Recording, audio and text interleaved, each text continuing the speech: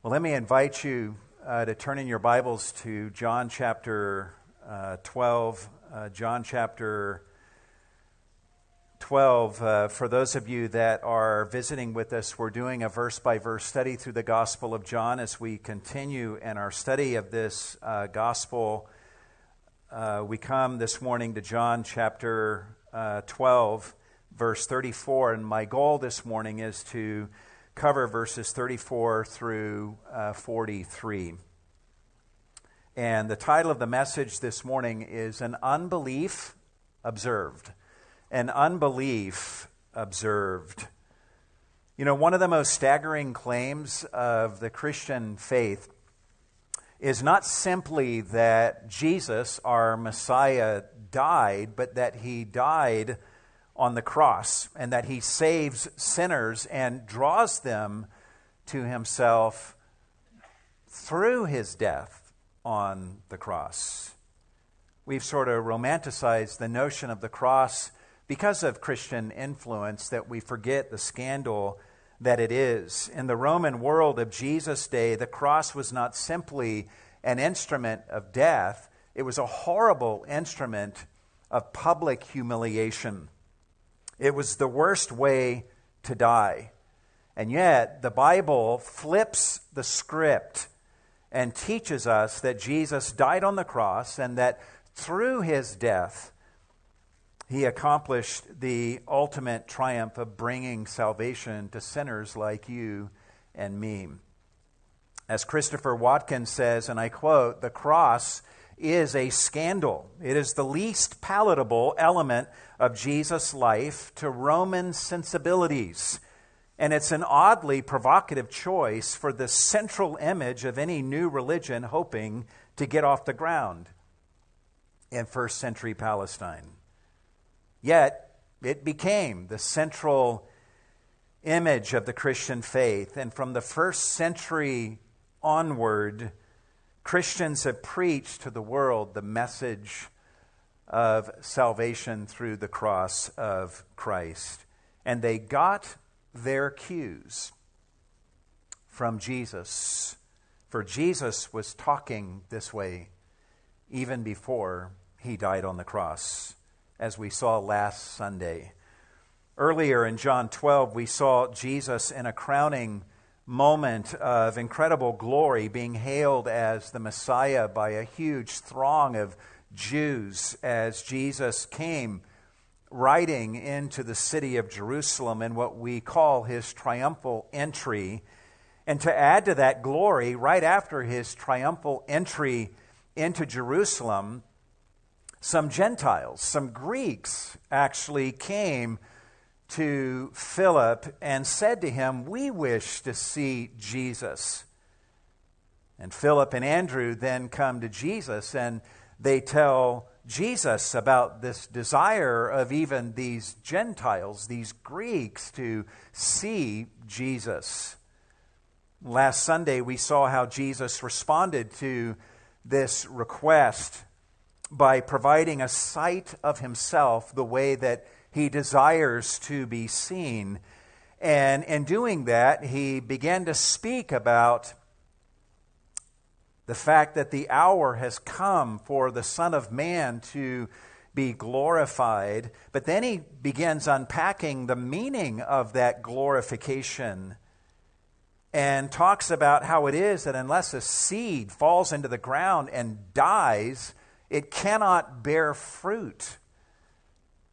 He talks about what this truth will mean for his followers, and then he speaks about the powerful results that will come about as a result of him being lifted up in death upon a cross.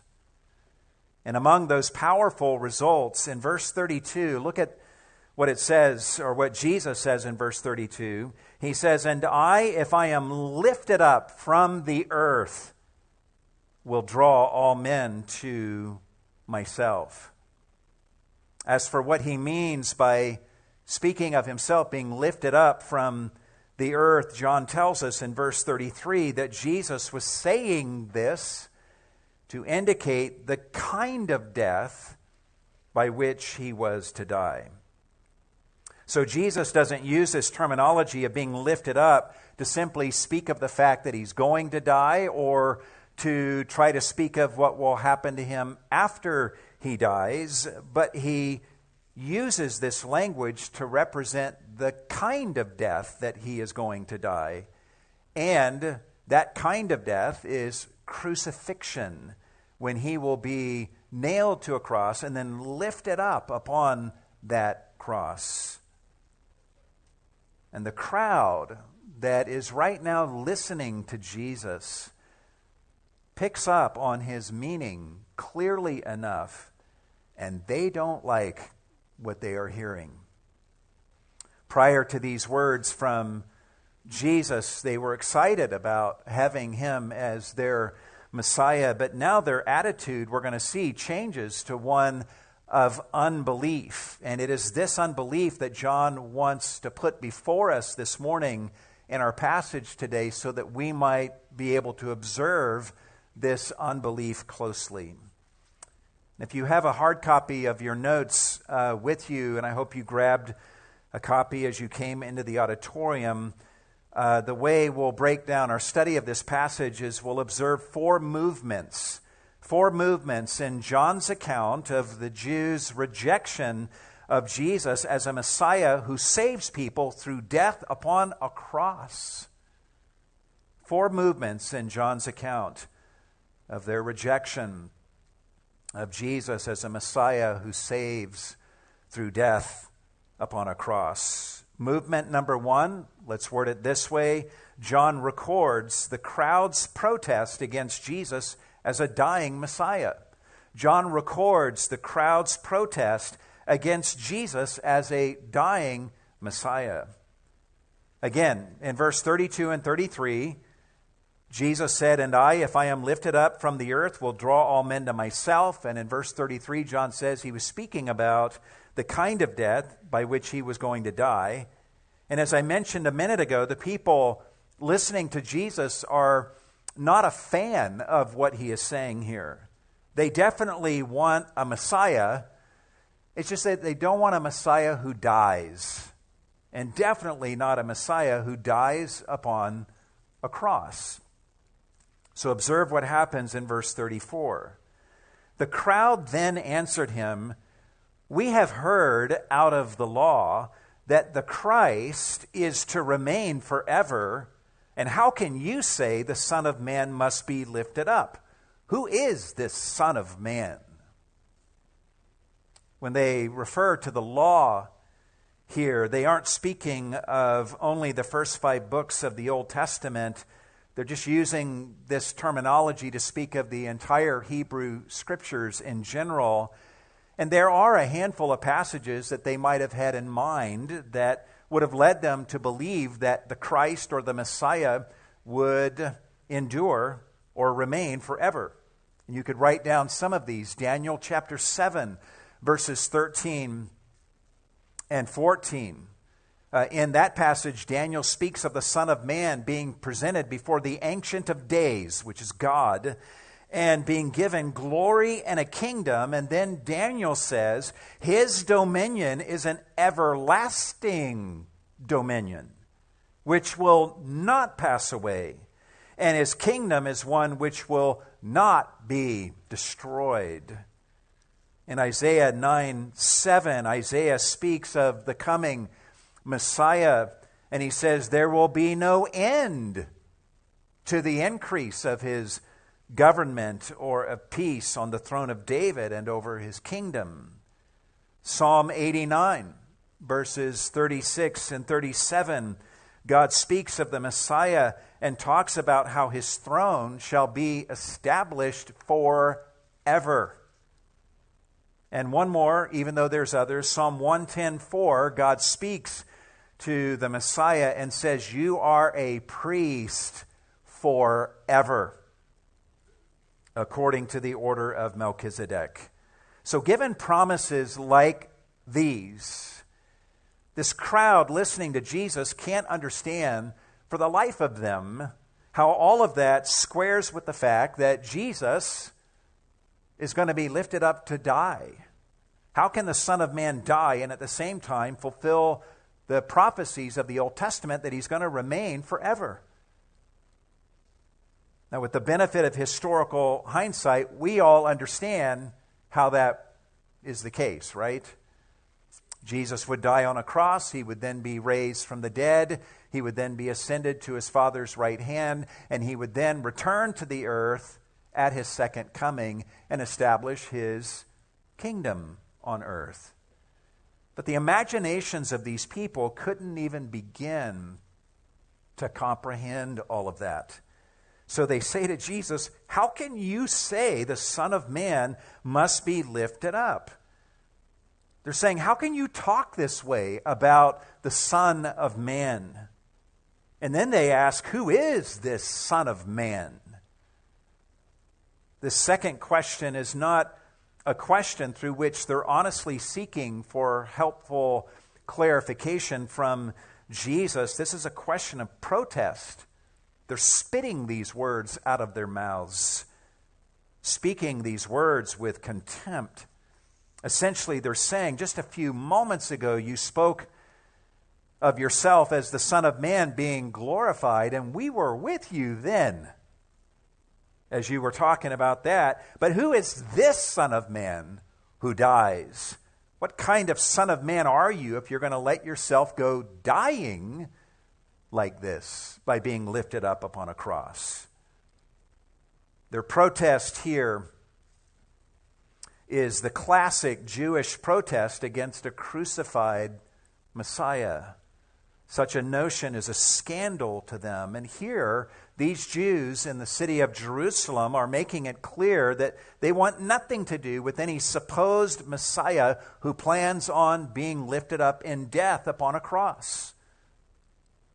So how does Jesus respond to this protest from this crowd? Well, John tells us, and then he also tells us how this crowd will hear what Jesus says and persist in unbelief, which leads us to the second movement in John's account here of the Jews' rejection of Jesus as a Messiah who saves through death upon a cross. Movement number 2, John records the crowd's unbelieving response to Jesus. John records the crowd's unbelieving response to Jesus. You'll notice from what follows that Jesus doesn't respond directly to the two questions that this crowd was asking of him, because he knows that their questions are not being asked in an honest pursuit of the truth, but that they're simply asking these questions to voice their protest against what Jesus has just said. So in the verses that follow, Jesus doesn't give these people the answers that they are asking for. He gives them the answer that they need. Observe what John records for us in verse 35. So Jesus said to them, "For a little while longer the light is among you. Walk while you have the light, so that darkness will not overtake you. He who walks in the darkness does not know where he goes." That's his answer to their questions. Jesus knows that he has only about 3 to 5 days before his crucifixion, depending on when this exact exchange may have happened. Even more, this moment right here, guys, represents the very last moment of Jesus' public ministry prior to him going away and hiding himself before his arrest that will happen on this week. So he says to this crowd, "For a little while longer, the light is among you." Earlier in Jesus' ministry, he has told people that he is the light of the world. And now here he's warning his audience that his time for being with them as the light of the world is going to end very soon. So he says to them, "Walk while you have the light, so that the darkness will not overtake you." Though the light of the world is standing right in front of these people right now, there is a darkness that these people cannot imagine that is fast approaching and about to overcome them. And Jesus is saying to them, the only way that you can have protection from the darkness is to walk in the light. So walk toward me and walk in my light. That is the only way that you can prevent the darkness from overtaking you, Jesus is saying. He then says, he who walks in the darkness does not know where he is going. And that's a scary place to be. Such a person does not see obstacles in their path. They can't see the pits and the traps that may be right in front of them, nor can they see the villains and the demons and the creatures of the night that are lurking around them. So here is Jesus' appeal to them in verse 36. While you have the light, believe in the light, so that you may become sons of light. This is an incredibly gracious appeal to them. Jesus is promising them that if they believe in him who is the light, they will actually become sons of light. In other words, they will come to take on the very characteristics of the light that they are believing in. The light that they would believe in, if they would believe in Jesus, will not just envelop them from the outside, but will enter into them and then begin to issue forth from them to others, making them sons of light who reflect the light of Jesus to others. These are the words that Jesus speaks to them in this final appeal. And talk about not having the light with them much longer. His listeners had little idea how quickly that would happen and how true his words were. Observe what John tells us at the end of verse 36. These things Jesus spoke, and he went away and hid himself from them. Just like the sun sets and then hides itself from us, Jesus does the same thing after speaking the words that he has just spoken. And his going away on this occasion represents the moment when Jesus' public ministry to the Jews comes to a close. We will learn in the coming verses that Jesus likely said more than what John records here in verses 35 and 36. But this moment here at the end of verse 36, where John tells us that Jesus went away and hid himself from them, represents the close of Jesus' earthly public ministry. In a real sense, this is the setting of the sun. And now the darkest night that the world has ever known is about to come rushing in. Clueless about the darkness that is now enveloping them, this crowd of people are probably happy that Jesus has gone away from them. But they should have been careful what they wished for. For this is the worst fate that could befall anyone, for Jesus to go away and hide himself from someone. You may be one of those who are resisting Jesus and refusing to believe in him. Perhaps you've grown tired of Jesus showing up again and again and knocking at the door of your heart, and you keep resisting him and wishing that he would just leave you alone. And one day, Jesus just might give you what you are wishing for and go away and hide himself from you. That's what he does here, going away from these people who are rejecting him. As for where Jesus went, we don't know, but he probably returned to Bethany, about 2 miles outside of Jerusalem, where he's going to be spending some time alone with his disciples until his arrest on Thursday night. But all John wants us to know right here is that Jesus is going away and hiding himself from the people who are rejecting what he has been revealing to them about himself.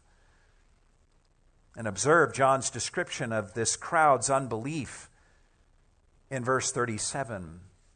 But though he had performed so many signs before them, yet they were not believing in him. In John's gospel alone, Jesus has performed a number of miracles. He's healed a man who was lame for 38 years. He's healed a grown man who was born blind. He raised Lazarus from the dead after Lazarus had been dead for 4 days. Back when Jesus was in Galilee, he fed a crowd of 5,000 men, plus women and children, just from 5 loaves of barley bread and 2 small fish. And from the other gospel accounts, we learn of many other miracles that Jesus performed throughout his ministry. Yet in spite of all of these miracles, which served as signs pointing to the truth about him as the Messiah, in spite of all of these miracles that Jesus performed, John tells us here that they were literally continuously not believing in him. They were persisting through all of those signs in refusing to believe in Jesus. In other words, they were steadfastly refusing to believe in him as a Messiah who could draw men to himself and overcome Satan through death upon a cross. And from what we have learned already, they're not simply refusing to believe in him because of a lack of evidence. That's not the problem, but simply because Jesus was not the kind of Messiah that they wanted. As we read this passage and the words that I've just read to you, some of you might be left with the same questions that many of John's original readers toward the end of the first century would have been left with as they read the Gospel of John. The questions are, how could Jesus be the true Messiah when his own people ended up not believing in him? Shouldn't their disbelief in Jesus in and of itself serve as proof that maybe he's not the Messiah after all? These are the questions that no doubt the Jews of the Apostle John's day were asking. And John's answer, we're going to see, is no. The rejection of his own people who are rejecting him is not proof against his messiahship, for their unbelief and their rejection of him was actually predicted, prophesied in Scripture. And this leads us to the third movement in John's account of the Jews' rejection of Jesus as a Messiah who saves through death upon a cross. Number 3, John describes how the crowd's disbelief in Jesus was foretold by Isaiah. John describes how the crowd's disbelief in Jesus was foretold by Isaiah, who, by the way, prophesied about 750 years prior to this moment. John wants us to know that this unbelief, this crowd's unbelief in a Messiah who saves people through being lifted up from the earth and death upon a cross, is nothing new. And he wants us to know that the unbelieving response of the Jews to the Messiah here in John 12 was foretold and pointed to hundreds of years earlier by Isaiah. Listen to what John says in verse 38. He says this, in other words, this unbelief of this crowd at this final moment of Jesus' public ministry, this was to fulfill the word of Isaiah the prophet, which he spoke, Lord, who has believed our report, and to whom has the arm of the Lord been revealed? Where is that verse? Isaiah 53 what? 1. So John is saying if you want to understand what's going on here, go to Isaiah 53 1 for understanding. And so I would encourage you to go to Isaiah 53, where we'll spend just a few moments here because John is the one who is pointing us to this passage. These words that John has just quoted are found in one of the clearest messianic passages in the Old Testament, right at the beginning of Isaiah 53. But to appreciate those words, you also should understand them in the light of the stunning words that precede them at the end of Isaiah 52. Words that actually have a ton to do with what is happening here in this very conversation in John 12. In Isaiah 52, verse 13, God is speaking of the coming Messiah, and he says, "Behold, my servant will prosper. He will be high and" what? "Lifted up and greatly exalted." Literally, in the Greek translation of the Old Testament, he will be lifted up and glorified. And notice the words "lifted up" there in verse 13. In the Greek translation of the Old Testament, this is the same word that Jesus uses in John 12:32 when he speaks of himself being lifted up.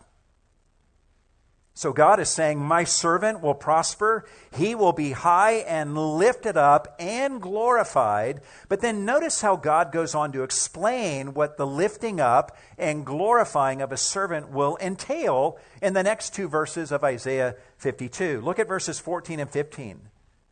We're expecting some glorious, amazing scene of glorification and exaltation.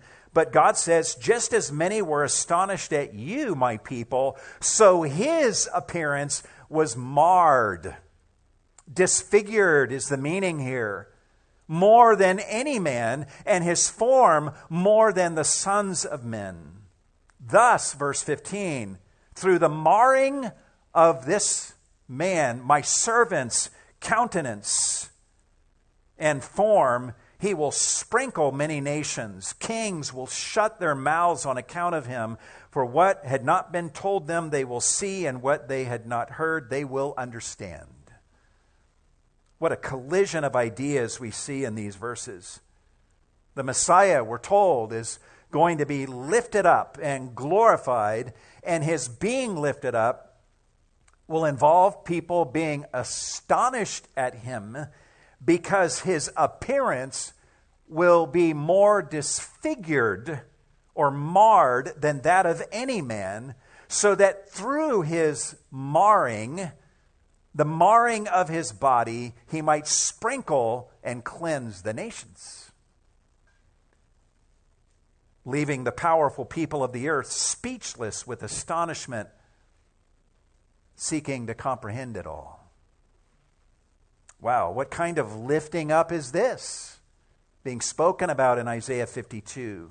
What kind of glorification is Isaiah speaking about here? And is it any wonder that the very next verse, Isaiah 53:1, says, "Who has believed our message? And to whom has the arm of the Lord been revealed?" Who would believe such a thing? Of a Messiah who is lifted up and glorified by being marred, and through that marring and disfigurement, sprinkling the nations and bringing them cleansing. Who has believed our message? To whom has the arm of the Lord been revealed? And these words serve as the headline of all that follows in Isaiah 53. Which speaks about the coming of the Messiah who will bear our sorrows and bear our sins and be stricken of God and pierced for our transgressions and crushed from the weight of our iniquities. A Messiah who will be cut off out of the land of the living for the transgression of my people, Isaiah says, to whom the stroke that he received was due. Yet in this chapter of Isaiah 53, the prophet goes on to tell us that the Lord was pleased to crush him, to render him as a guilt offering, promising that his servant, the righteous one, will justify or make righteous the many. And then amazingly, the prophet hastens to tell us that the Lord was pleased to prolong the days of this servant on the other side of his death.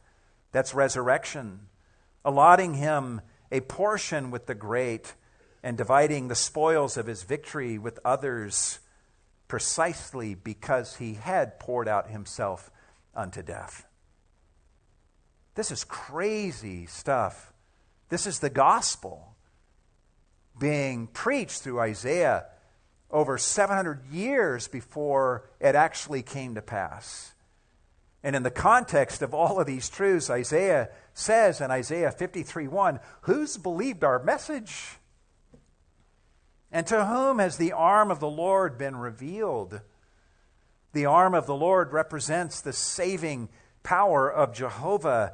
And Isaiah is asking, to whom has this mighty salvation been revealed such that they will understand it and believe it? The language of Isaiah here teaches us that in order for a person to believe in the message of salvation through a dying and resurrecting Messiah, they must have God reveal it to them and render them able to believe. And the Apostle John, in our passage today, in John 12, is quoting Isaiah's words in Isaiah 53:1 to make the point that the unbelief of the Jews in response to Jesus in John 12 was Isaiah's complaint 750 years prior. And Isaiah's complaint was a harbinger of the very unbelief that is still on display here in John 12. I think John's made his point quite well, but he's not finished. The reason these Jews in John's day did not believe in Jesus is because they could not. Listen to what John says beginning in verse 39. For this reason they could not believe. Literally, they were not able to believe. In other words, in and of themselves, these Jews did not have the ability within them to believe. The message of the gospel of salvation through a dying Messiah is so contradictory to human reason, and the human heart is so spiritually dead and desperately wicked that it takes a miracle of God's grace for a person to be able to believe this message as they should. So when you read John's words in verse 39 saying they could not, they were not able to believe, you should realize that his words are describing you and me also if left to ourselves, apart from God's miraculous work in us. None of us are able in and of ourselves to believe this message of salvation through a crucified Messiah. Apart from God regenerating us or giving us life, our hearts would have remained in unbelief and would have only become harder and harder upon each hearing of the truth of this message of salvation through Jesus. As for these Jews, John says, look at verse 39 again, for this reason they could not believe, for Isaiah said again, and now John quotes from Isaiah 6. Look at verse 40. He has blinded their eyes, and he hardened their heart, so that they would not see with their eyes and perceive with their heart and be converted, and I heal them. Wow. Here in verse 40, John is providing us a rather loose quotation from Isaiah 6, which is another famous chapter in Isaiah, and I would encourage you to turn there if you like. You will recall that at the beginning of Isaiah 6, Isaiah has a vision of God upon a throne. In verse 1, he speaks about how he saw the Lord literally, and if I go with the ancient Greek translation of this verse, Isaiah saw the Lord literally lifted up. There's that same Greek word that Jesus uses in verse 32. Lifted up and exalted, with the train of his robe filling the temple. And Isaiah speaks about how he saw seraphim, angels around the throne of God, saying, "Holy, holy, holy is the Lord of hosts. The whole earth is full of his glory." The glory of this sight of Jehovah was so great that Isaiah responds in verse 5 of Isaiah 6, saying, "Woe is me, for I am undone. I am a man of unclean lips, and I dwell among a people of unclean lips. For my eyes have seen the King, the Lord of hosts." At this point, an angel, upon hearing Isaiah's cry, takes a burning coal from the altar and touches Isaiah's mouth with the coal. And the angel says in verse 7, "Behold, this has touched your lips, and your iniquity is taken away, and your sin forgiven." And then God says in verse 8, "Whom shall I send, and who will go for us?"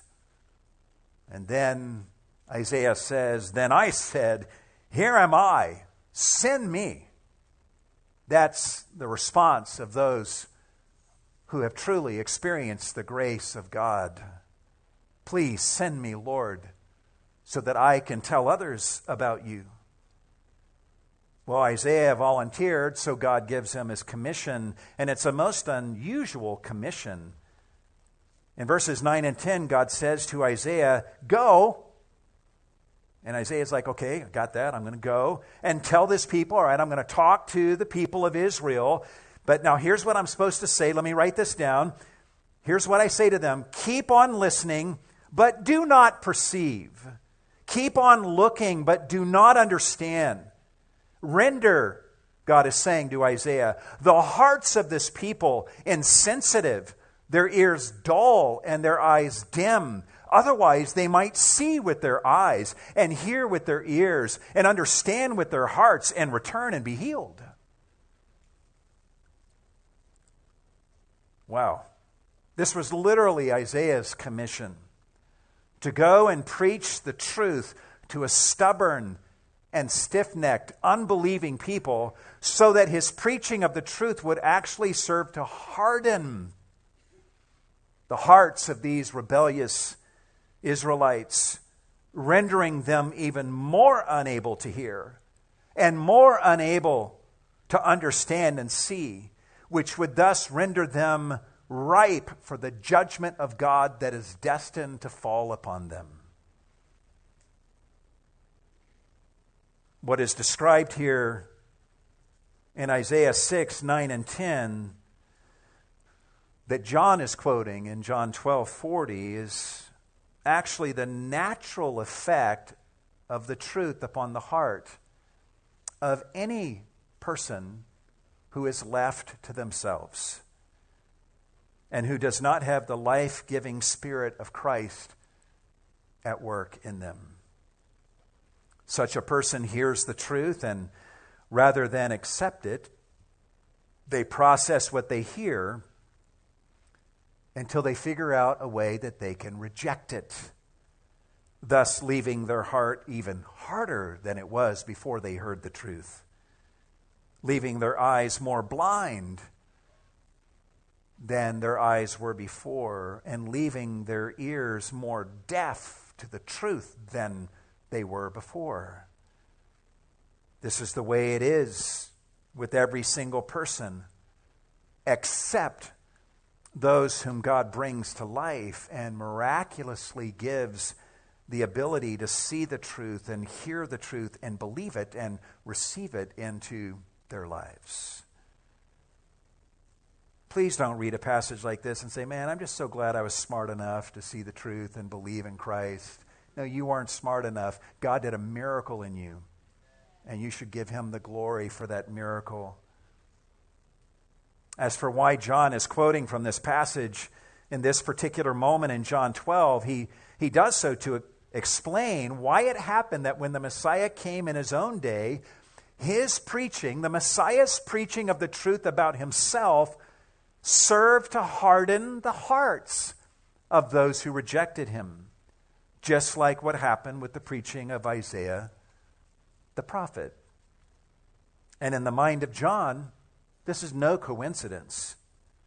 For in verse 41, look at this, John refers to the words he's just quoted from Isaiah 6, which you'll recall begins with Isaiah having a vision of Jehovah.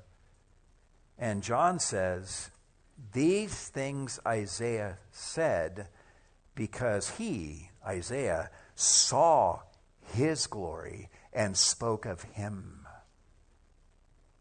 John is telling us that when Isaiah saw the Lord high and lifted up at the beginning of Isaiah 6, the glory of what he was seeing was the very glory of Jesus himself.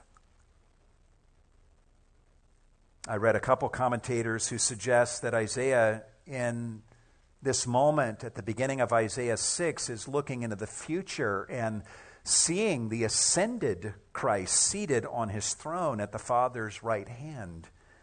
But either way, however you understand that, John is telling us that Isaiah saw Christ. He saw the glory of Christ. And from that glory, from his vision of that glory, he went forth and preached the truth to people whose hearts only became hardened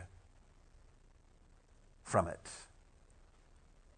And now here in John 12 is Jesus, who is himself the glory of God that Isaiah saw.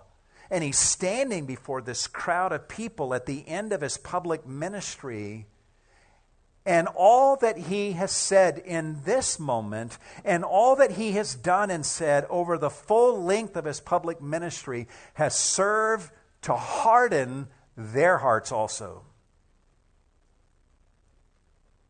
This hardening of the hearts of the Jews to reject Christ is actually a part of God's sovereign plan, so that the Jews would be left to the stubbornness of their own hearts and end up being guided by their own evil hearts to crucify Jesus, and thus to reveal beyond dispute the true depth of their wickedness, and to bring about the death of the Messiah in such a way that God would use the Messiah's death to bring atonement to sinners who would believe in him, and so that the message of salvation would go out to all the world, including to the very people who crucified Jesus.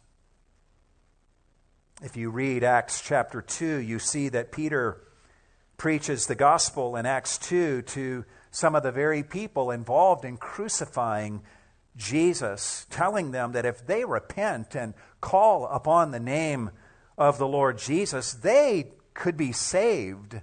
And in Acts 2, we learn that many of them did exactly that and became among the first Christians whose lives were changed through this death that they participated in bringing about.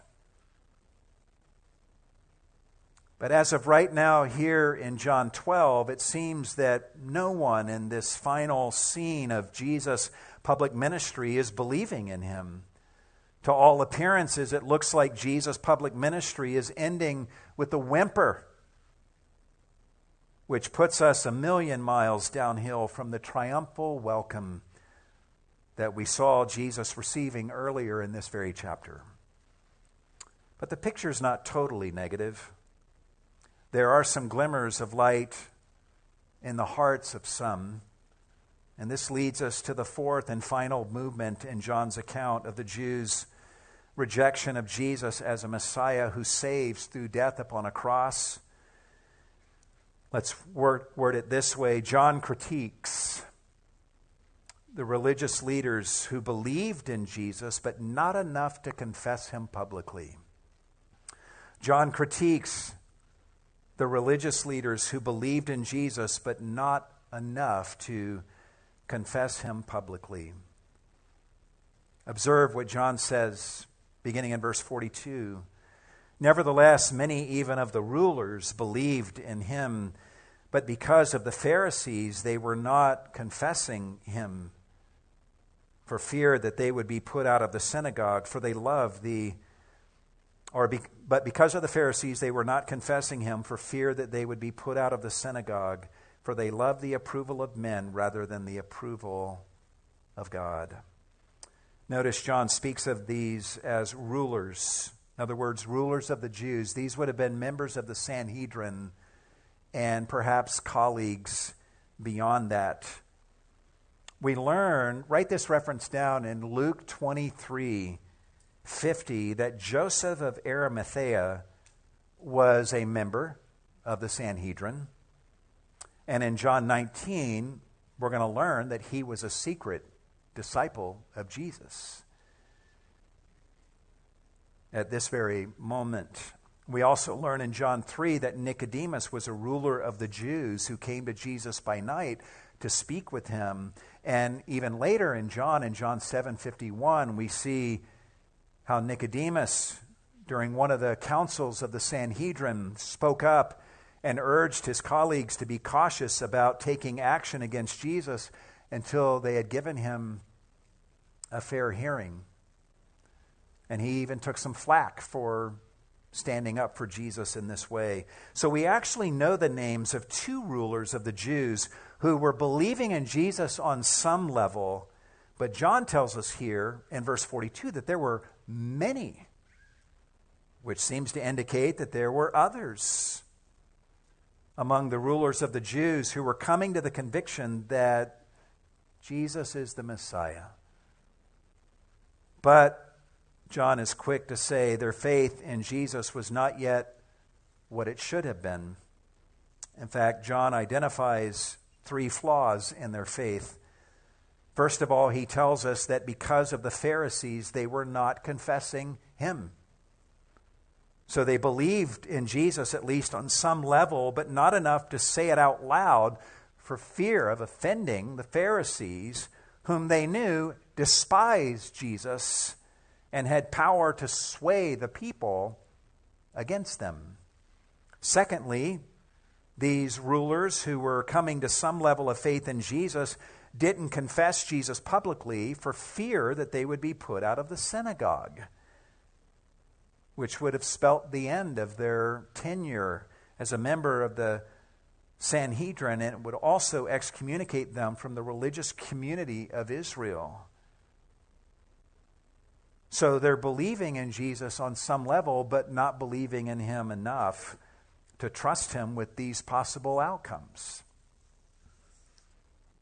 Ultimately, John says in verse 43, for they love the approval of men rather than the approval of God. Literally, the Greek of this passage is, for they love the glory of men rather than the glory of God. They loved receiving glory from other men more than they loved the thought of receiving glory from God, leaving them more fearful of rejection from their fellow man than fearing rejection from God.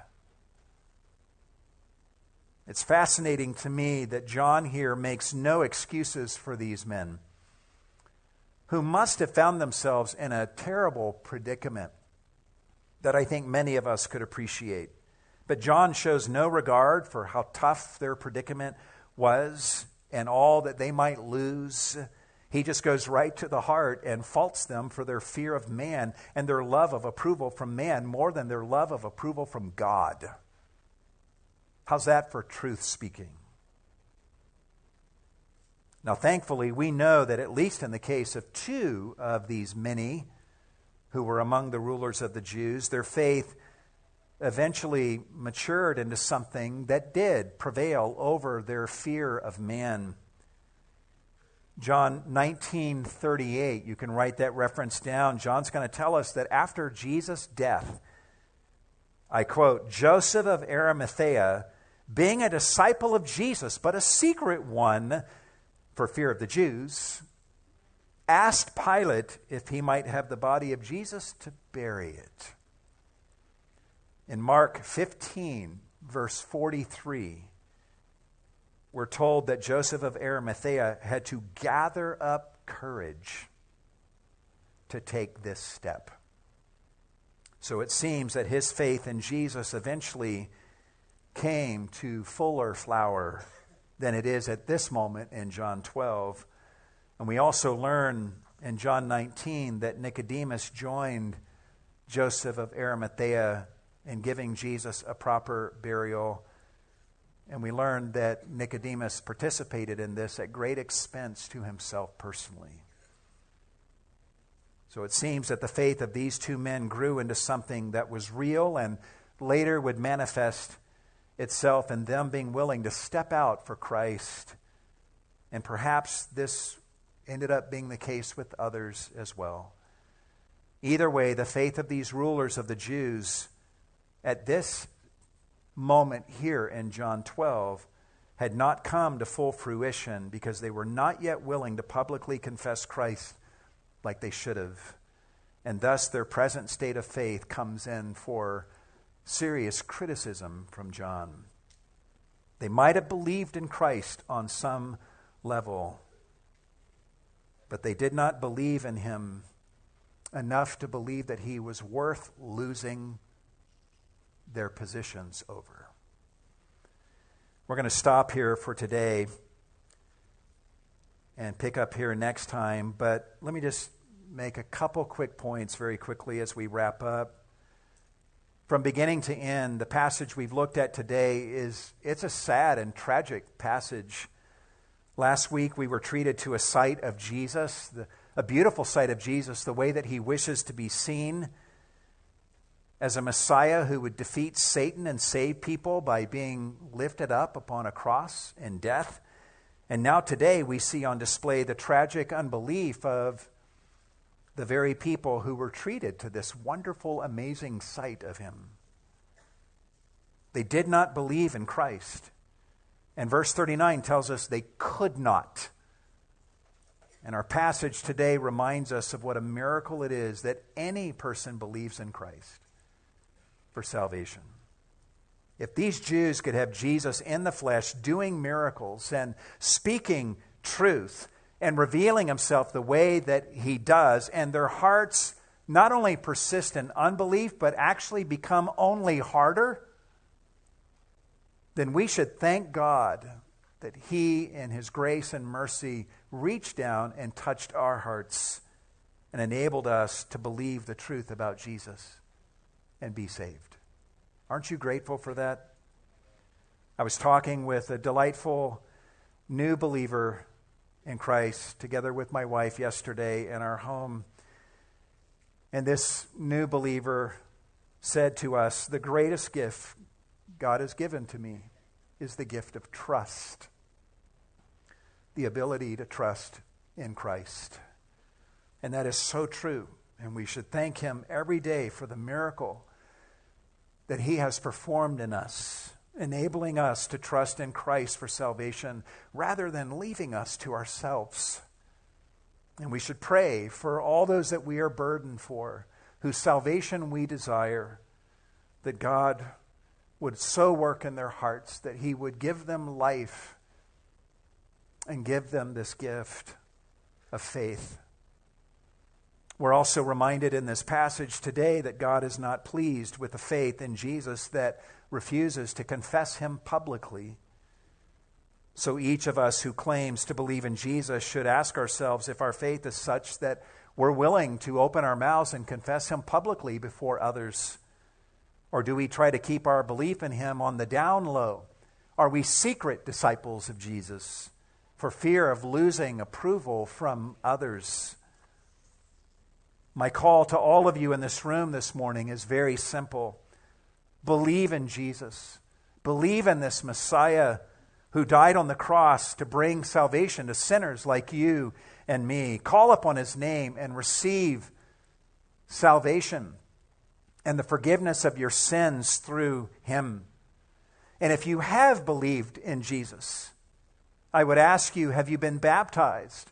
Have you confessed his name publicly through being baptized in the waters of baptism? And then even beyond baptism, are you willing to confess the name of Jesus publicly without fear of the cost that you might have to pay for that confession? If you do believe in Jesus, but you struggle with being bold in your faith, just cry out to God and ask him to help you. He'll be delighted to help you. And remind yourself of how public Jesus was willing to go in his efforts to accomplish your salvation by hanging publicly in shame upon a cross for you, so that he could save you and so that he could then confess your name boldly before his Father in heaven. Let the bold love of Jesus for you nurture within you a holy boldness to be just as public in your love for him as he was in his love for you. Let the price he paid for your salvation put into perspective any price that you might have to pay for confessing the name of Jesus. This morning we are blessed to have 3 individuals who will be coming up to this microphone in just a few moments to confess Christ and to tell you about his goodness in saving them. And they will be sharing this before we baptize them at the conclusion of our service. But before they come up to share with us, let me just take a moment to pray for us this morning. Lord God, we are so thankful for a passage like this, the depth and the texture of this passage that helps us to understand the greatness of your love and your grace in saving us and giving us the gift of trust to believe in you. We see Jesus, though, still speaking truth, and that's our calling to others, to speak the truth of the message of Christ to others. Help us to be faithful to do that, Lord, all the while praying earnestly for you to touch the hearts of those who hear, that you might give them the gift of faith, that they might believe and receive. And if there's any here this morning that has never yet believed in you, Lord, we ask that you would save them. Save them today. And we will give you all of the praise and the glory. We ask these things in the name of Jesus. And all God's people said, amen.